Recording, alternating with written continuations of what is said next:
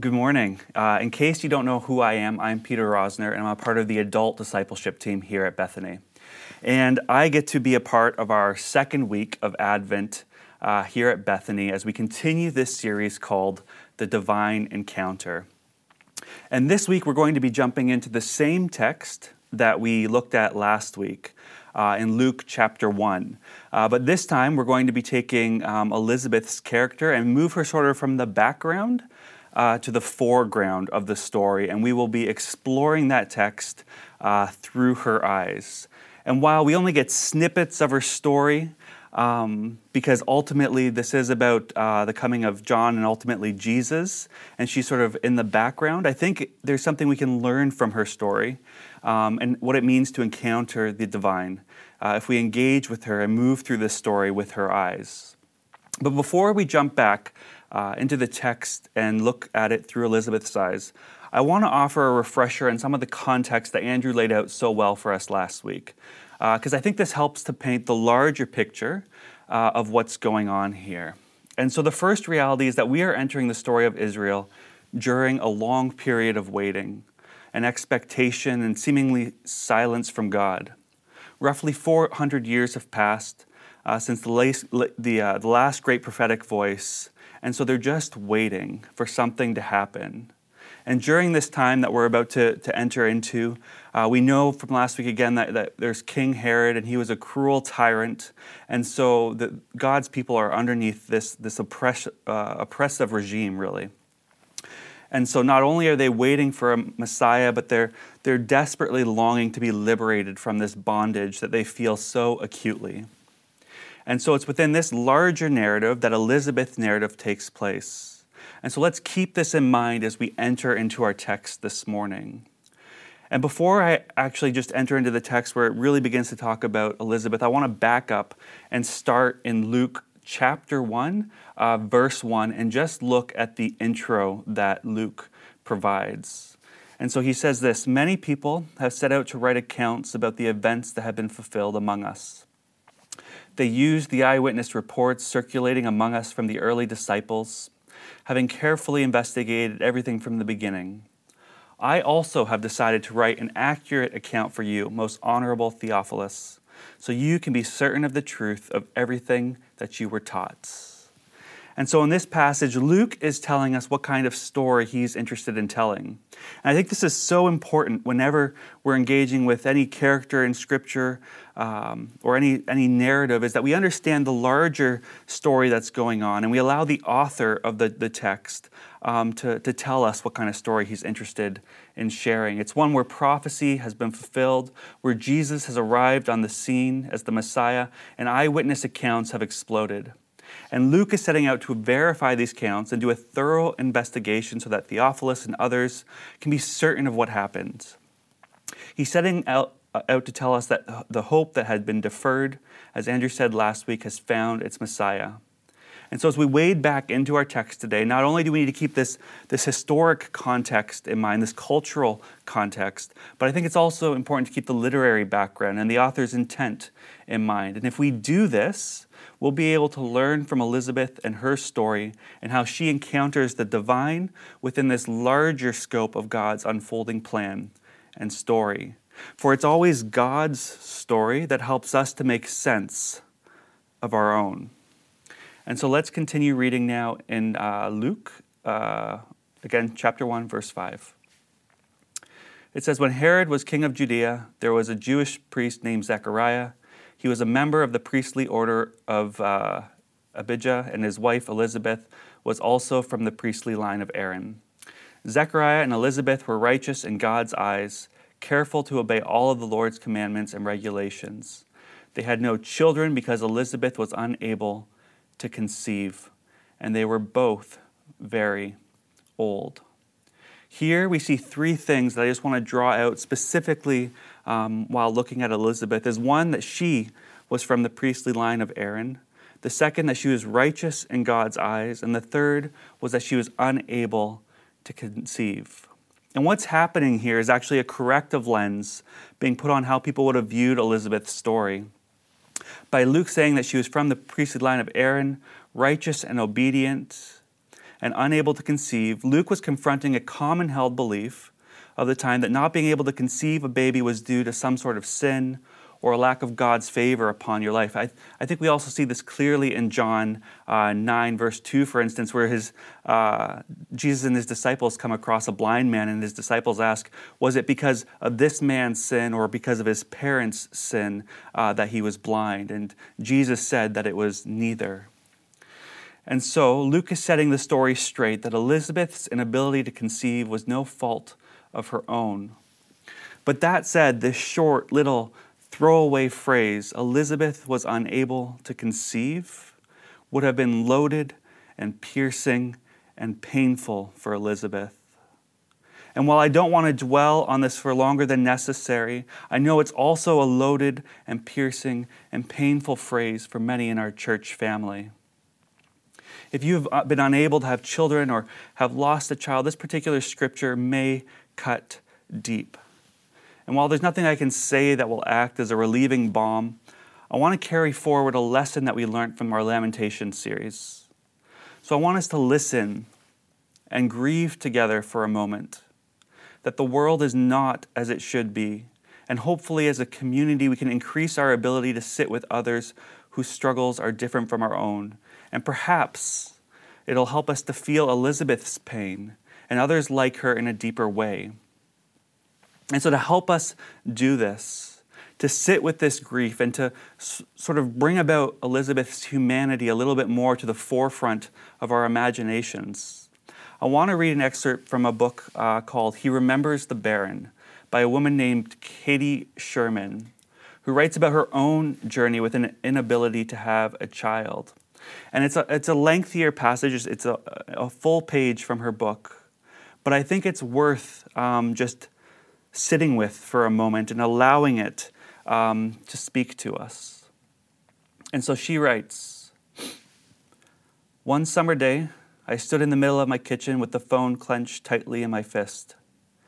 I had just learned that another good friend of mine was pregnant, bringing the count to a whopping total of 9. It was good news, really. My friend and her husband had been trying for years to conceive, and this was a cause for major celebration. But I didn't feel like celebrating. I felt like throwing the phone hard. The shaking started in my shoulders and then crept down to my arms and legs. It was not long before my whole body was convulsing. Next came the tears. They were silent and wet, sliding down my cheeks and falling unchecked onto my shirt front. I opened my mouth to release the wail building inside my chest, but no sound came out. I tried to breathe, but the air seemed to hang suspended outside of my lungs, just out of reach. I don't know how many moments I stood there frozen in time with no air, no comfort. I just remember feeling stifled, powerless, overwhelmed by the unfairness of the world. I wanted to scream, but even that power had been taken away from me. I felt helpless and out of control, and like any injured animal backed into a corner, I got mad. With every jerking motion, my lungs involuntarily pulled in a swoop of air. I coughed and spluttered as my lungs heaved in and out, trying to replace some of the oxygen that had been lost. It was then that I finally cried. It was not the high, shrilly cry of a child in fear. It was a hoarse and guttural, like the whelp of a dog whose leg is caught in a trap. In my despair and anger, I called on the name of the Lord. I cried out his name over and over again, not in praise and adoration, but in frustration and spite. Really, Father, is this the life you have for me? I sank to the floor in a pitiful pile, dropping the phone. I remembered that it broke into pieces, the red battery spinning across the floor. I pounded my fists in my lap, rebelling like a child not getting her way. So many blessings given to so many others. But what about me, Lord? What about me? She goes on to say, it felt so good to cry that day. Honestly, there was nothing else I could do. I had been dealt a bum hand of cards in life, and all my chips were spent. Other than wait for the game to be played out, all I could do was complain to the dealer, and I did. She says, maybe you can relate. Maybe you have been just as angry at God, shaking your fists at him and gnashing your teeth. Maybe you have cried so hard that it has made you feel sick. Maybe you know the hopelessness, the frustration, and the anger that comes with having no power to change your lot in life. Have you too sat empty and dejected on your kitchen floor, certain that God has passed over for you in favor of others? Then good. I do not mean to be flippant. I'm not suggesting that it's good that you're hurting. No, I'm suggesting that it's good that you grieve when you are in pain. And so if this is you this morning, if you hear the words that Elizabeth was unable to conceive, and if you hear the story of Katie Sherman and you have been there, you get it, or you've lost a child, then I just want to take a moment to pray for you and to quite honestly join with the Spirit who's already praying for you. In Romans 8:26 we read, "The Holy Spirit helps us in our weakness." For example, we don't know what God wants us to pray for, but the Holy Spirit prays for us with groanings that could not be expressed in words. So would you just take a moment now and pray with me?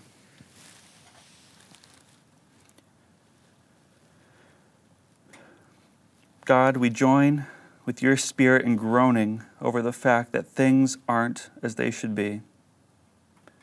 We pray specifically for those who understand what Elizabeth experienced. We lift up to you spoken and unspoken brokenness. Would you minister to those who have struggled in this way? Would you minister to them and in their places of deepest longings? And we pray that you would bring about new life. We invite you, God, even in this very moment, to allow your ministering Spirit to be felt and recognized. We cry out, Abba, Father, hear our prayers to pass this cup of suffering, but then to follow Jesus' example and say, yet not my will, but yours be done. Amen and amen. Now, of course, while this text is specifically illuminating one sort of suffering, this concept of suffering, or an inability to change what is beyond our power to do so, and to only be able to cry out to our God, to change our reality, is common to us all. The loved one with cancer, the child with an addiction, the yearning for a family, or the type of family that we do not have, the struggle with a sin that we can't seem to escape, or desiring the approval of a parent who never seems to give us the time of day. We can resonate with this emptiness, this lack, this powerlessness, can't we? And so while we know from last week how the story does turn out for Elizabeth, and as we see again, and as we will see again in a moment, that God opens her womb so she's able to have a baby, and these miracles do happen, and we should be a people who hope and rejoice when these happen, I want to camp out for a little longer with Elizabeth here, in the waiting, in the unknown. And what does it mean to encounter God here, when hope is deferred and perhaps not even realized, at least in this lifetime? Because I don't know if your experience of being human is anything like mine, but sometimes my prayers aren't answered, or at least in the timeliness or the way I would have liked them to be. Sometimes the prognosis is not good. Sometimes conceiving doesn't happen. Sometimes a loved one is unable to recover, and sometimes reconciliation doesn't occur. And what we know about Elizabeth for sure is that while her and her husband's prayers were eventually answered, the text reveals more to the story than simply an answered prayer. We read already that she and her husband were very old. And as we'll read in a bit, we see that Elizabeth called God favoring her with a baby as taking away her disgrace or her shame, which infers that she spent many years struggling with the feelings of being disgraced, ashamed, and inadequate.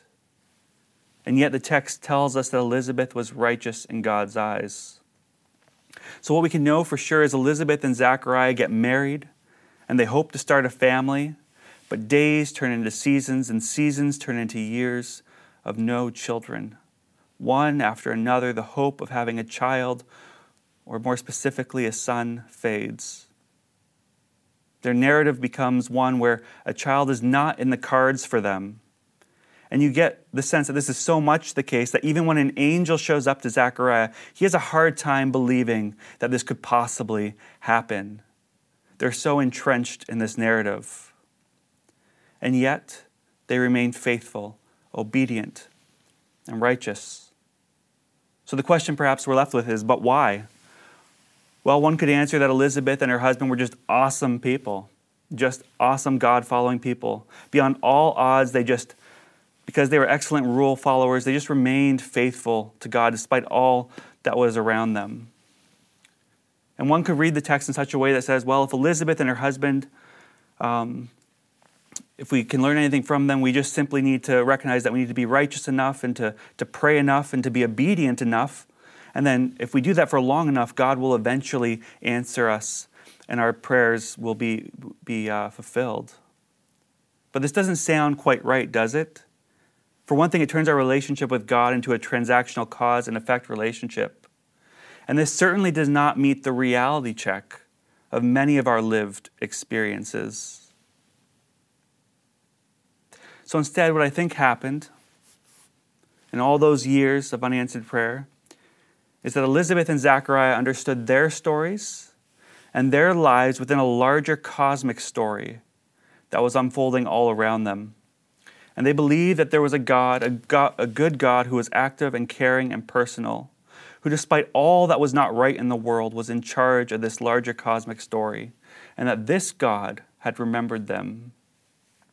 Katie Sherman, the author who we just wrote that previous expert, unpacks this idea of God remembering this way. She says, in the Hebrew language, the word remember is a relationship word. When God remembers someone in the Old Testament, he loves them, has mercy on them, is favorable to them, and simply put, knows them. Or as we might say for this morning, a God who remembers is a relational word, and God's mercy, love, and favor are words that speak to us about a divine encounter. I think this is depicted beautifully in a prophetic word Zechariah offers after the birth of his and Elizabeth's son, when he says this in Luke 1:69 through to verse 79. Praise the Lord, the God of Israel, because he has visited and redeemed his people. He has sent us a mighty Savior from the royal line of his servant David, just as he promised, through his holy prophets long ago. Now we will be saved from our enemies and from all who hate us. He has been merciful to our ancestors by remembering his sacred covenant, the covenant he swore with an oath to our ancestor Abraham. We've been rescued from our enemies so we can serve God without fear in holiness and righteousness for as long as we live. And then it's as if he turns from this macro view towards his own child, and he says, and you, my little son, will be called the prophet of the Most High, because you will prepare the way of the Lord. You will tell the people how to find salvation through forgiveness of their sins. Because of God's tender mercy, the morning light from heaven is about to break upon us, to give light to those who sit in darkness and in the shadow of death, and guide us to the path of peace. And so in the words of Elizabeth's husband, we now see how they recognize God's personal care and mercy towards them of opening Elizabeth's womb was intricately intertwined with God's overarching work of redeeming and reconciling the world to himself through his people. And that their God was a God who remembered them, that even when they couldn't see the hand of God in their lives, they trusted the heart of God.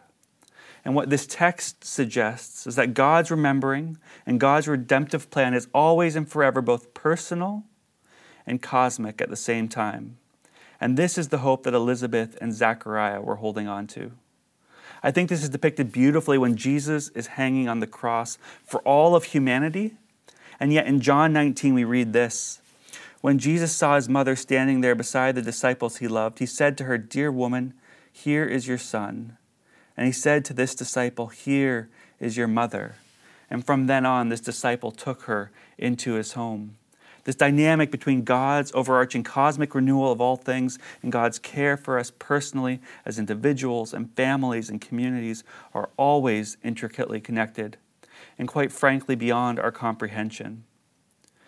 And as we move forward into our text further today, we will see this interplay between God's cosmic renewal and the blessing towards Elizabeth and her husband intimately joined together.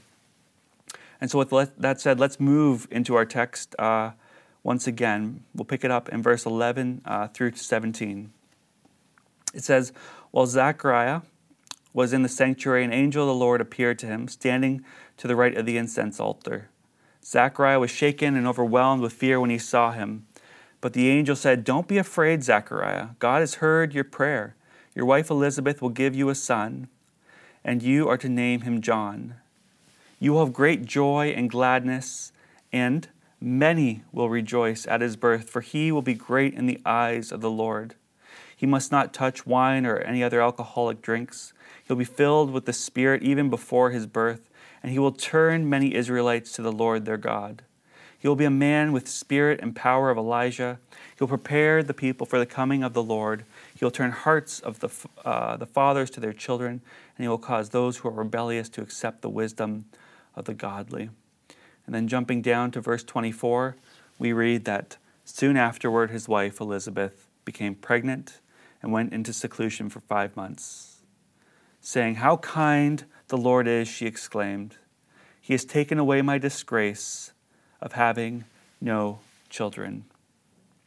And so right there in this text, we see God's redemptive narrative and how his cosmic restoration comes together with the mercy towards Elizabeth and how they're wound together. God's cosmic plan for redemptive renewal and caring for the particular and the person collide. And what I also think this text points us towards is this pattern that God has of redeeming and restoring the world out of and through our brokenness, our own impossibilities, and our death experiences. And while we know we won't experience our full and complete healing while here on earth, and we will continue to suffer in various ways, Elizabeth's miracle points us toward all of humanity's final healing. We remember and trust and recognize that even in our brokenness and suffering, there is hope. We read in Romans 8:22-24, "For we know that all creation has been groaning, as in the pains of childbirth right up to the present time. And we believers also groan, even though we have the Holy Spirit within us as a foretaste of future glory. For we long for our bodies to be released from sin and suffering. We too wait with eager hope for the day when God will give us our full rights as his adopted children, including the new bodies he has promised. We were given this hope when we were saved." Or as it says in the book of Revelation in chapter 21, "Look, God's home is now among his people. He will live with them and they will be his people. God himself will be with them. He will wipe every tear from their eyes, and there will be no more death or sorrow or crying or pain. All these things are gone forever." So you could say that part of what it means to encounter the divine is to embrace this divine narrative that is bringing all of creation out of death into new life. Is to recognize God's sustaining and renewing presence even in the midst of our suffering and brokenness, and to recognize that death does not get the last word. It is to recognize and remember the goodness of God in your life even when you can't see the hand of God. But of course, this is easier said than done, which I think is where the end of our text will be helpful for us. As we pick up in Luke chapter 1, verse 26. It says, "In the 6th month of Elizabeth's pregnancy, God sent the angel Gabriel to Nazareth, a village in Galilee, to a virgin named Mary. She was engaged to be married to a man named Joseph, a descendant of King David. Gabriel appeared to her and said, 'Greetings, favored woman, the Lord is with you.' Confused and disturbed, Mary tried to think what the angel could mean. "Don't be afraid, Mary," the angel told her, "for you have found favor with God. You will conceive and give birth to a son, and you will name him Jesus. He will be very great and will be called the Son of the Most High. The Lord God will give him the throne of his ancestor David, and he will reign over Israel forever. His kingdom will never end. And what's more, your relative Elizabeth has become pregnant in her old age. People used to say she was barren, but she has conceived a son and is now in her 6th month. For the word of God will never fail." And so the text continues a bit further down. "A few days later, Mary hurried to the hill country of Judea, to the town where Zechariah lived, and she entered the house and greeted Elizabeth. At the sound of Mary's greeting, Elizabeth's child leaped within her, and Elizabeth was filled with the Holy Spirit. Elizabeth gave a glad cry and exclaimed to Mary, 'God has blessed you above all women, and your child is blessed. Why am I so honored that the mother of my Lord should visit me? When I heard your greeting, the baby in my womb jumped for joy. You are blessed because you believed that the Lord would do what he said.'" And then it tells us that Mary stayed with her for 3 months. And I think here again we see how the divine encounters us and cares for us through one another. Elizabeth and Mary are relatives, showing how God cares about the details. And they get to share in the joy of this occasion with one another. But my bet is they also got to share in their worries and in the questions about what this all means together. Elizabeth was able to confirm and once again point to God's working in Mary's life. And then Mary is able to share how she recognizes her story as part of God's redemptive narrative. We see this when Mary says this, beginning with the personal. "Oh, how my soul praises the Lord, how my spirit rejoices in God, my Savior, for he took notice of his lowly servant girl. And from now on, all generations will call me blessed, for the Mighty One is holy, and he has done great things for me." And then she turns to the cosmic or the universal, and she says, He shows mercy from generation to all who fear him. His mighty arm has done tremendous things. He has scattered the proud and the haughty ones. He has brought down princes from their thrones and exalted the humble. He has filled the hungry with good things and sent the rich away with empty hands. He has helped his servant Israel and remembered to be merciful. For he made this promise to our ancestors, to Abraham and his children forever. And so when Elizabeth and Mary come together, they are able to minister to one another in this way and actually to encounter the divine through one another. And this is all the more true for those of us who have the Holy Spirit residing in us and animating us and equipping us to participate in the body of Christ, to care for and to sustain one another. And so what's my main point today? Or how does this text being read through the eyes of Elizabeth, what does it reveal for us? Well, first, I think Elizabeth reveals that long seasons of uncertainty and even suffering are part of what it means to be human in a fallen and broken world. And more specifically, are part of the journey of faith. And that we are able to sustain our faith by encountering God and recognizing God's work in our life as we open ourselves up to the reality of that our story is a part of his larger redemptive narrative, and that he personally continues to care about both deeply.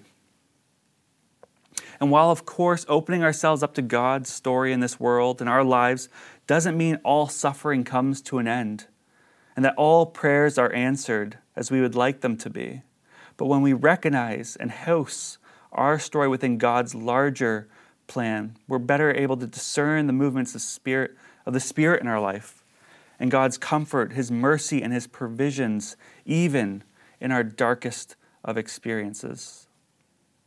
And second, on this long road of faith, Elizabeth and her spiritual friendship with Mary reveals to us that God offers us one another to encounter the divine in and through each other's lives as a way to sustain our faith in the desert seasons of our life.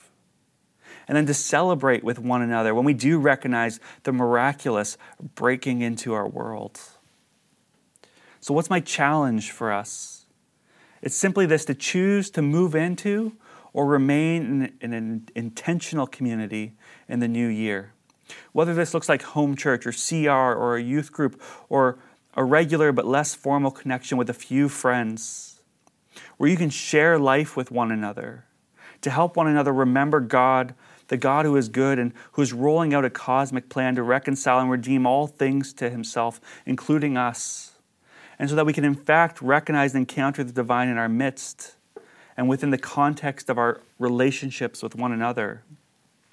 And this, by the way, is not a ploy simply to get you involved in Bethany programming for the sake of getting you involved, but because this is how we truly believe God invites us to live and dwell and encounter him in this world, in the context of intentional community that is drawn together for him, by him, and for his glory, which is where we find our renewal and our restoration.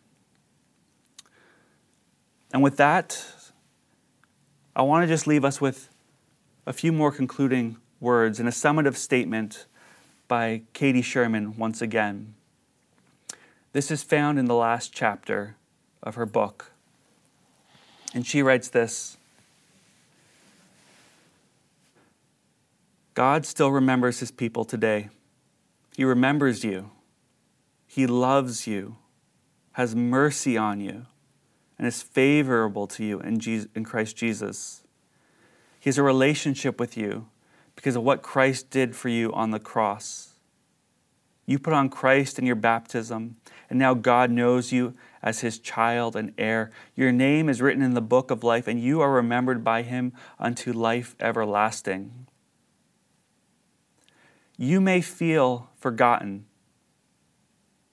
You may think that God has passed over you in favor of others, but that is not true.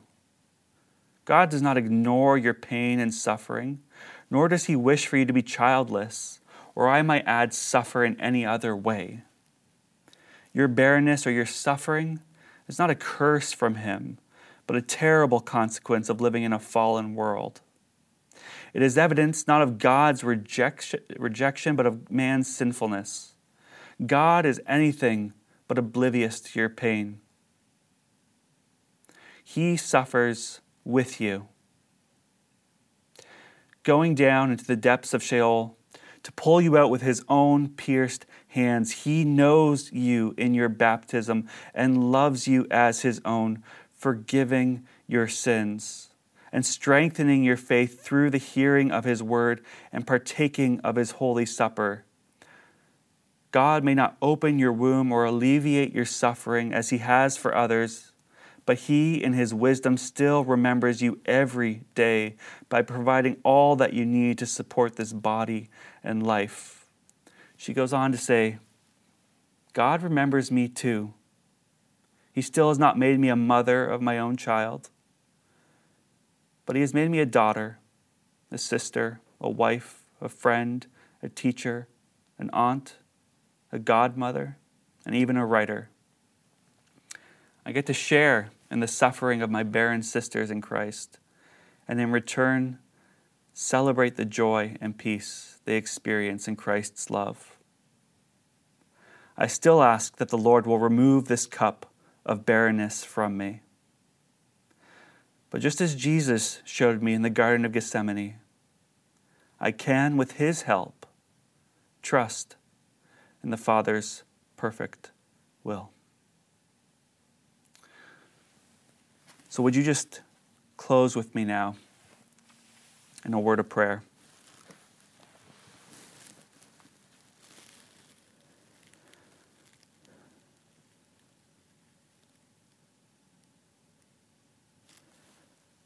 God, it can be difficult to be a human, as you know. Suffering is real. And sometimes it's hard to see your hand at work. It's hard to know what it means to encounter you in this world. So Jesus, even in this moment, would you offer us a sense that you are with us, that you love us, and that you are for us. And may you draw us into deeper relationship with one another, that we may learn to encounter you in the context of these relationships, where we share in our suffering and our brokenness, but also in our joy, and in the ways that we do see the miraculous and your hand breaking through as you help sustain us in this life and keep our eyes pointed towards that future glory where you'll wipe away all the tears and there will be no more crying and no more death. Amen.